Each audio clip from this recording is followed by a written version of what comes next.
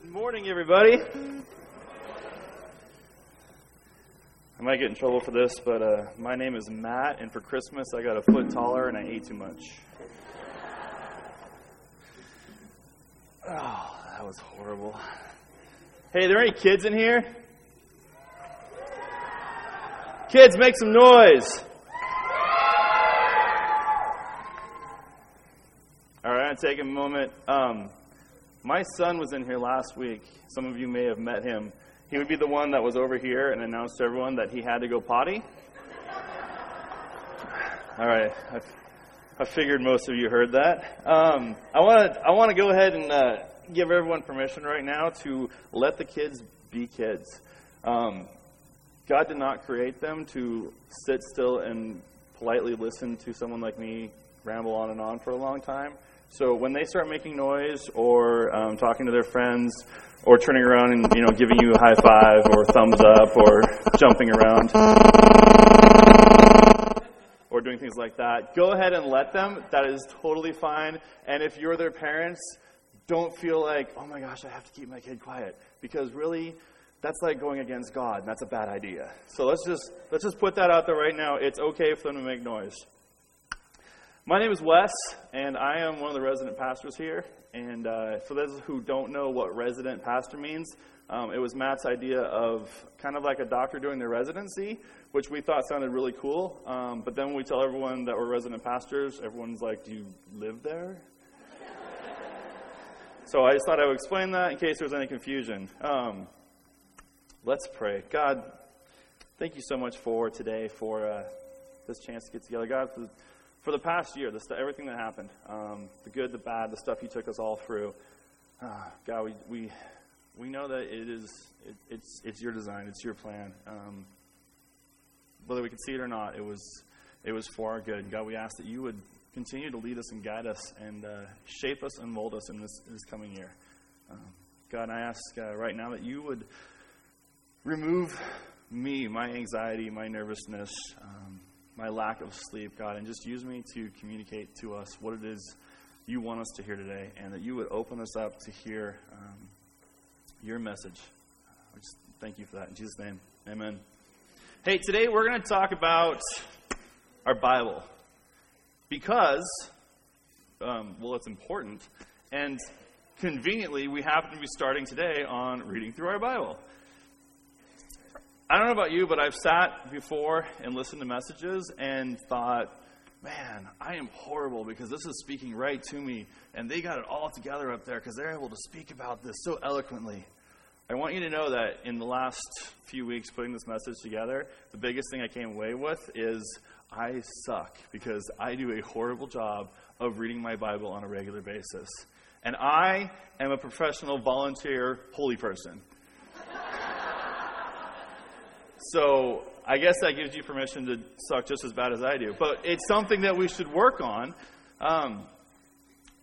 And we're going to talk a little bit about different things in a second here. But I'm going to need them to put the first slide up. It's chapter 6, verse 4 through 9 out of Deuteronomy. And I was going to read it to you on my phone and be all, high tech and stuff. But I can't get service. So we're going to read it right now. It's Happy New Year. Listen, O Israel, the Lord is our God, the Lord alone. And you must love the Lord your God with all your heart, all your soul, all your strength. And you must commit yourself wholeheartedly to these commands that I am giving you today. Repeat them again and again to your children. Talk about them when you are at home and when you are on the road, when you are going to bed and when you are getting up. Tie them to your hands and wear them on your forehead as reminders. Write them on the doorposts of your house and on your gates. That sounds like we should read this a little bit. I don't know about you, but I haven't ever tied my Bible to my hand or etched stuff on my doorpost. But I think there's a point being made there. We should put some emphasis on this. We need to read our Bible passionately and purposefully, not passively. Anyone ever, a book, your Bible, whatever it is, you crack it open, you're reading it, and you're about 6 pages through, and you're like, you stop and you go, what did I just read? How did I get here? What just happened? About now, I figure the kids are starting to tune out. So we got a video that kind of captures this a little bit, this idea of not really paying attention to what's going on. What's the matter? A little tense about the flight? Something like that. There's really nothing to worry about, Mary. Statistically, they say you're more likely to get killed on the way to the airport. In a head-on crash or flying off a cliff or getting trapped under a gas truck. That's the worst. I have this cousin. Well, I have this. Lloyd, could you keep your eyes on the road, please? Oh, yeah. Good thinking. Can't be too careful. A lot of bad drivers out there. I mean, let's be honest. That's kind of how you feel sometimes, right? You're like, you just read through in a chapter, a book, and you're like, I have no idea what I just read. How did I get here? Did any of that have any impact, or did I just destroy something and had no clue what was going on? We got to be careful. We got to read. This has to be important. This has to be something that we read, that we make a priority, that we don't just passively jump through it. I probably skipped a slide. Sorry about that, guys. I want to go ahead and give you permission to not just be locked in to this. This is cool. I very much like my Bible. I like the pages. It's nice. But our day and age, we've got things like phones that we can get our Bible on. We have computers. We have tablets. We have music, CDs, MP3s. Yes, it says 8-track, right? Yes. I swear, at one time, I found it on eBay. I don't want to exclude anybody, so it's up there. If you're old school and you want parchment, hey, more power to you. You might get made fun of, but I'm just saying. But there's many forms, and there's nothing that makes this more holy than reading it on a tablet or on your computer or listening to it in your car. It's all God's Word. So whatever works for you, use it. I preached a message one time, and I'll just throw this out there as maybe it's helpful. I'm putting your Bible in your way. Because it's very easy to get up, be busy, rush, get ready, run out the door, go do whatever you got to do, run errands, go to work, blah, blah, blah, blah, blah. Come home, need to spend time with your family, all that stuff, go to bed, do it day after day after day, and totally miss it. When I preached this message before, I was working in an office, and what worked for me was I took my Bible and I set it on my keyboard every night before I went home. So when I came back the next morning, I had no choice but to either open it up and read it or pick it up and move it out of my way to start my day. Put it in your way. So you have to make a conscious decision to either read it or put it off till later. On the idea of not being passive about it, excuse me a second. If you're reading it and you're realizing you're not really paying attention, you stop and go ahead and hit pause. Set it off to the side. Come back to it later when you can pay attention to it. The thing about our Bible, about God's Word, is it opens us up. It exposes us. It reveals to us stuff that God wants to work on us. He wants to shape us. He wants to use this to mold us. And this is, we open this thing up. It's us inviting God, hey, do some work in us. Go ahead. Have at me. And if we just kind of, blow through it or not really pay attention or whatever, we're missing that. I know God's way more powerful than even our, inability to pay attention to things. But we're kind of just saying, it's sort of like if I sat down with my wife and I wanted to have a conversation, and then I turned the TV on and only half listened, which never happens. I mean, I would never do that. I love you. But that's kind of how it is. So make sure there's no distractions. Make sure, you've got the time to commit to sitting down and saying, God, here I am. Let's go to work. 2 Timothy 3:16, again, because I should have thought ahead and printed these out instead of having to read them up here. And then the next one after that, all Scripture is inspired by God and is useful to teach us what is true and to make us realize what is wrong in our lives. I don't think I could have put that any more clearly. It corrects us when we are wrong and teaches us to do what is right. Hebrews 4:12 says, For the word of God is alive and powerful. It is sharper than the sharpest two-edged sword, cutting between soul and spirit, between joint and marrow. It expresses our innermost thoughts and desires. It opens us up. I've never read anything else that when I got done reading some chapter of it, I struggled with it. There's nothing like God's word that at the same time encourages and at the same time makes you realize I'm kind of falling short here. I'm kind of missing the mark here. I don't have a slide for this, so don't flip to it. 2 Kings chapter 22 and 23. I'm not going to read the story to you because I want you to read it. It's a story of King Josiah. I was thinking of trying to figure out a good story that would capture this idea of God's word just wreaking havoc in someone's life and making them change. This one came to mind. Basically, King Josiah he's young when he becomes king, and his predecessors were not very good guys. They did not do good things. They did horrible things. They were very bad kings. Josiah, they're doing some work in the temple, and he has brought to him the book of the law. And he's like, okay, well, read it to me. So they read it to him. And he's so anguished by it, he tears his clothes. I've never had that happen to me. So I must have never, ever been that anguished in my life to rip my clothes. I don't know how upset you have to be by that, but he gets to the point, he's so distraught, he tears his clothes, and immediately they go and they before the Lord and say, we're obviously completely messed up. God must be angry with us. What do we need to do?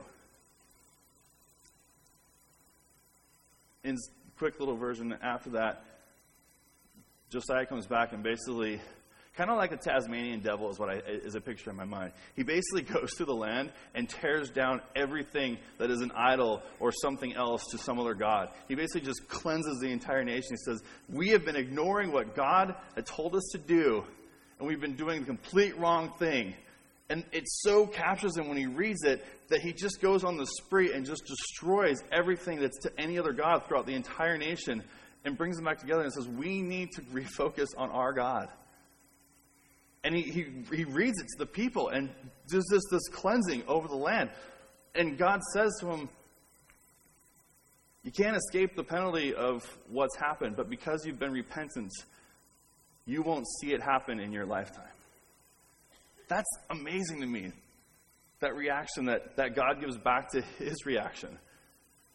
He says, because you were repentant, because you came before, because you realized the error of the ways of the people that came before you and the way you were living, I'm going to have mercy on you.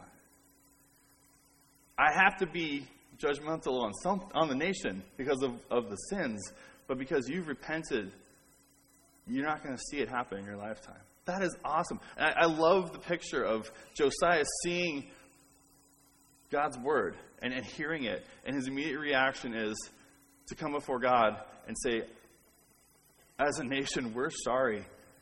We want to come back to you. The Bible, it opens us up. It exposes what's off in us. I'm not going to put that there. It's a bad idea.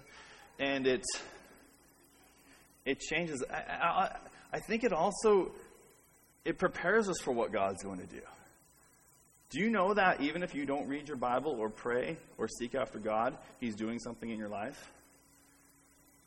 Bummer for you. Wouldn't you rather be on God's team on that? Wouldn't you rather be in partnership? Even though it hurts sometimes, wouldn't you rather be like, I'm going there with you, not I'm going there, I guess, because you told me I am? All right, we got another video here to kind of capture this a little bit better. This idea of the Bible exposing to us maybe something we're struggling with, maybe opening us up to realize something that is wrong that we weren't aware of. But I think this captures it beautifully. One day, while talking with Dr. Archibald, Larry confronts one of his deepest fears. If my lips ever left my mouth, packed a bag and headed south, that'd be too bad. I'd be so sad. I see. That'd be too bad. You'd be so sad. That'd be too bad. Alrighty. If my lips said adios, I don't like you, I think you're gross, that'd be too bad. I might get mad. That'd be too bad. You might get mad. That'd be too bad. Fascinating. If my lips moved toodaloo, left a mess and took my tooth, that'd be too bad. I'd call my dad. Oh dear, that'd be too bad. You'd call your dad. That'd be too bad. Hold it! Did you say your father? Fascinating. So what you're saying is, if your lips left you... That'd be too bad. I'd be so sad I might get mad. I'd call my dad. That'd be too bad. That'd be too bad. That'd be too bad. Why? 'Cause I love my lips. Beep bap bop dee ba boo, dee da ba boo ba da boo bow. Yabba da ba dee ba bow boom bum dee ba ba ba dow. Yabba da ba da ba blue blue rum.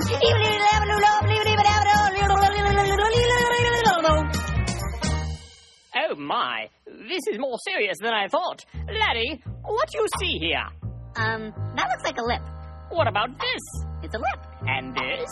It's a lip, it's a lip, it's a lip, lip, lip, it's a lip, it's a lip, it's a lip, lip, lip, it's a lip, it's a lip, it's a lip, lip, lip, lip, lip, lip. Laddie, tell me about your childhood. When I was just 2 years old, I left my lips out in the cold and they turned blue. What could I do? Oh dear, they turned blue. What could you do? Oh, they turned blue. I see. On the day I got my tooth, I had to kiss my great Aunt Ruth. She had a beard, and it felt weird. My, she had a beard and it felt weird. She had a beard. Oh. 10 days after I turned 8, got my lips stuck in a gate. My friends all laughed, and I just stood there until the fire department came and broke the lock with the crowbar, and I had to spend the next 6 weeks in lip rehab with this kid named Oscar who got stung by a bee right on the lip, and we couldn't even talk to each other until the 5th week because both of our lips were so swollen, and when he did start speaking, he just spoke Polish, and I only knew like 3 words in Polish, except now I know 4 because Oscar taught me the word for lip. Usta. Your friends all laughed. Usta. How do you spell that? I don't know. So what you're saying is that when you were young... They turned blue, what could I do? She had a beard and it felt weird, my friends all laughed. Usta. I'm confused. I love my lips.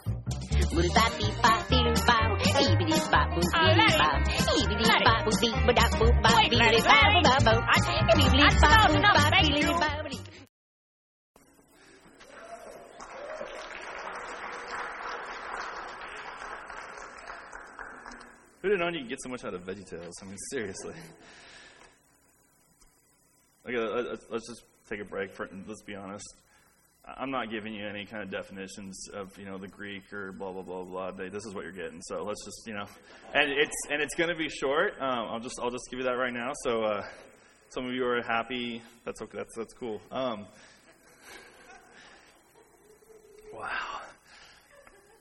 Okay, I'm gonna switch back here to making this.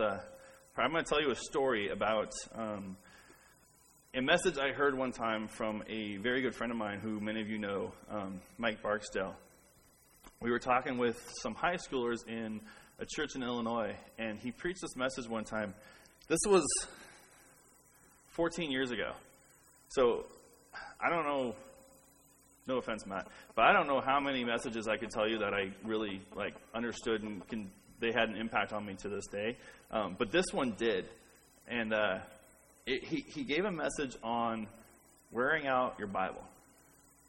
And it was really good because his Bible was this hardback Bible that he had for years. He literally could reach in and pull out a book of the Bible. It wasn't attached, so he could pull it out. And he lost it shortly after he did his message and was distraught because it was gone. He had to start all over with a fresh, clean Bible. But he gave this message about wearing out your Bible, that it shouldn't be clean, it shouldn't be pristine, it should be tattered and torn, and you should be able to pull out sections and put them back in when you're done reading it because you use it so much. A couple of weeks ago, I was reading, went down to put Caleb to bed, our 4-year-old who well, I went to bed after went potty, and he wanted to read his Bible. So we just tried to read to him at night, and so he grabbed his Bible off the shelf and went to get in bed, and the cover fell off. And I thought, we're doing good as parents, because his initial reaction was, oh no, like, yay, you're not supposed to destroy your things, good, you feel bad about that. But my initial reaction was, oh good.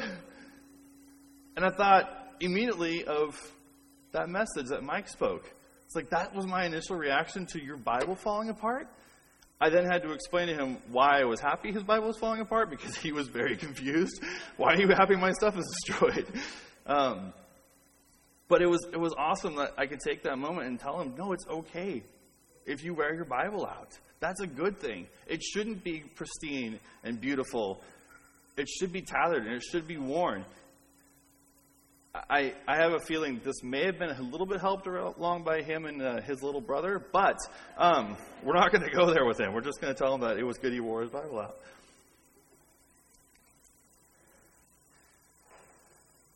Okay, we're getting close to the end. I told you this could be quick. Ephesians 6:11 through 17. I'm going to read this in a couple of sections here. Many of you are very probably familiar with this section of Scripture. Therefore, put on every piece of God's armor so you'll be able to resist the enemy in the time of evil. Then after you battle, you will still be standing firm. Stand your ground, putting on the belt of truth and the body armor of God's righteousness. For shoes, put on the peace that comes from the good news, so that you will be fully prepared. In addition to all these, hold up the shield of faith to stop the fiery arrows of the devil. Put on salvation as your helmet, and take the sword of the Spirit, which is the Word of God. I don't know if you know it or not, but we're in a battle. Every single day. I don't care how old you are. Every single day we're in a battle. Unfortunately, oftentimes, we lose sight of who we're battling. Anyone ever been there? You get frustrated with someone at school or someone at work, a family member. It's just the holidays. If you're not nodding, you're lying. And we lose sight that it's not each other that we're battling against. It's not the people that we work with that we're battling against that rub us the wrong way. Or at school, or in our family.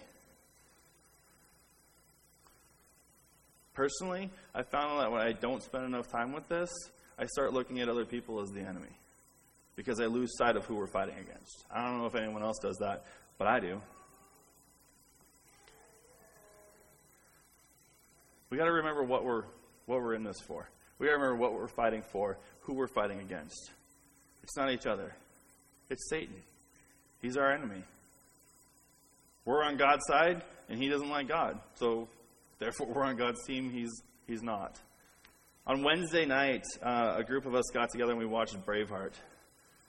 And there was an interesting scene in it that, if you haven't seen the movie, I'm going to ruin it for you right now. I'm sorry.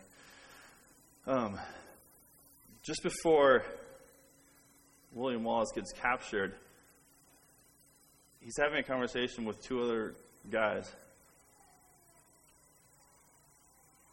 And he's communicating to them that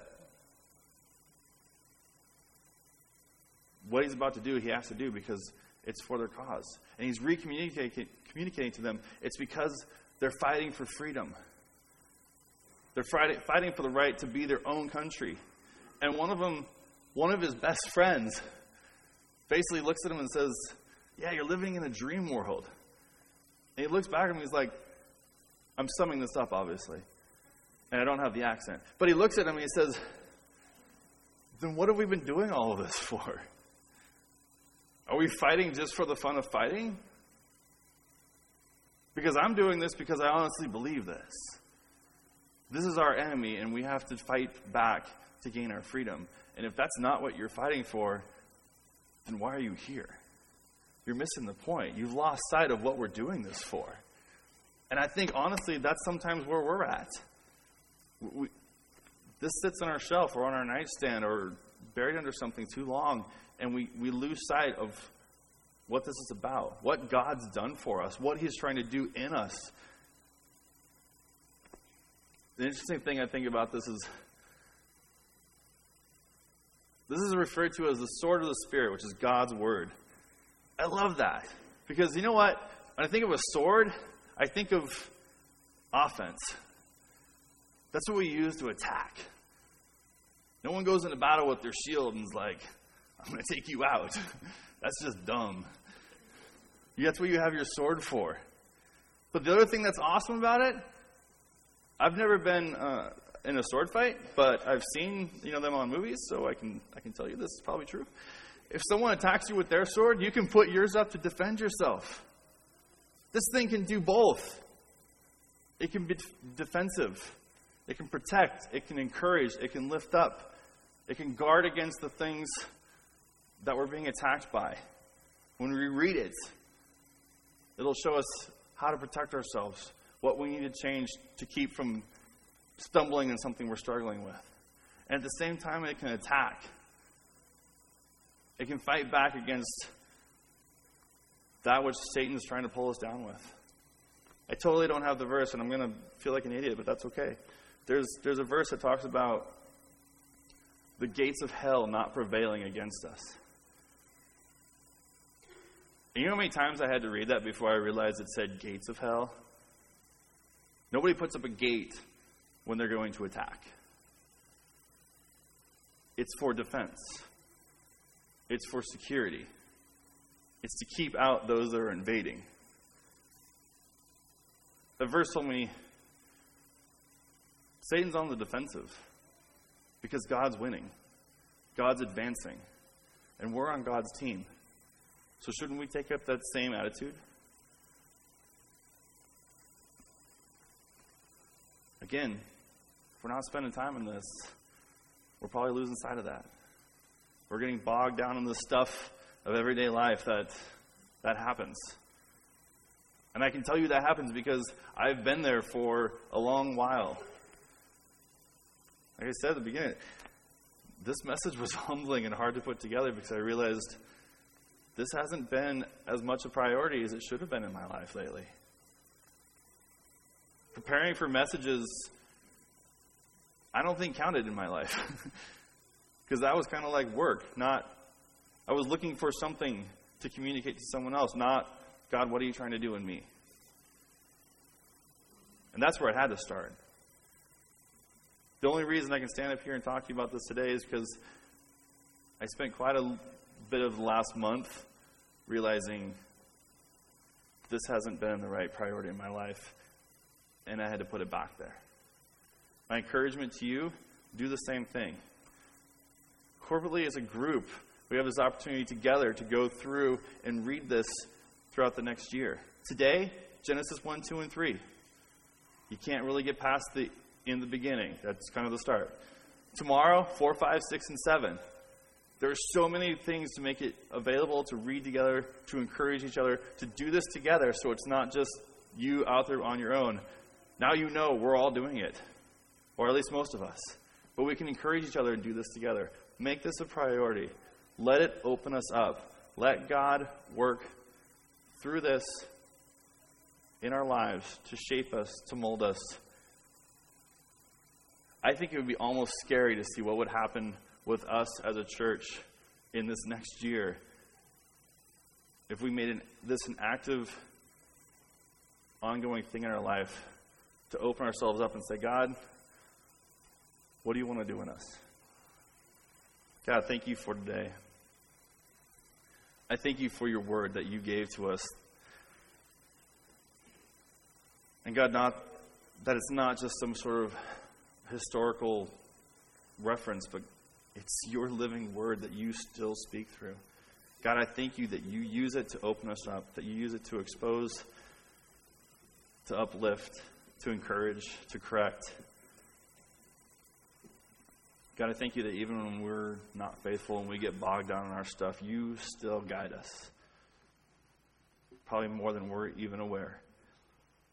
God, I ask that you would help us, each of us today, to take this next year as a group, to come together, to encourage each other, to make this a priority, to read your word on a regular basis. And God, that you would help us to be open to what it is you're trying to do in our lives. I thank you so much for your faithfulness and for your love for us. In Jesus' name, amen.